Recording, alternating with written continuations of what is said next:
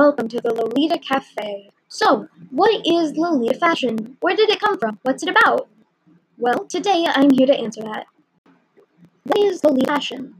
Lolita fashion is a subculture inspired by historical Victorian dolls.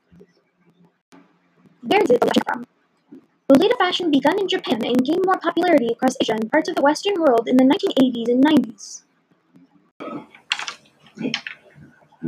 Fashion and culture has been accused of being pedophilic, but it isn't. There is a misconception about Lolita fashion, and that it has something to do with the book Lolita written in 1955.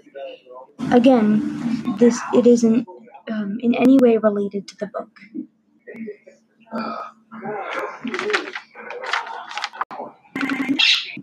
What is Lolita fashion about?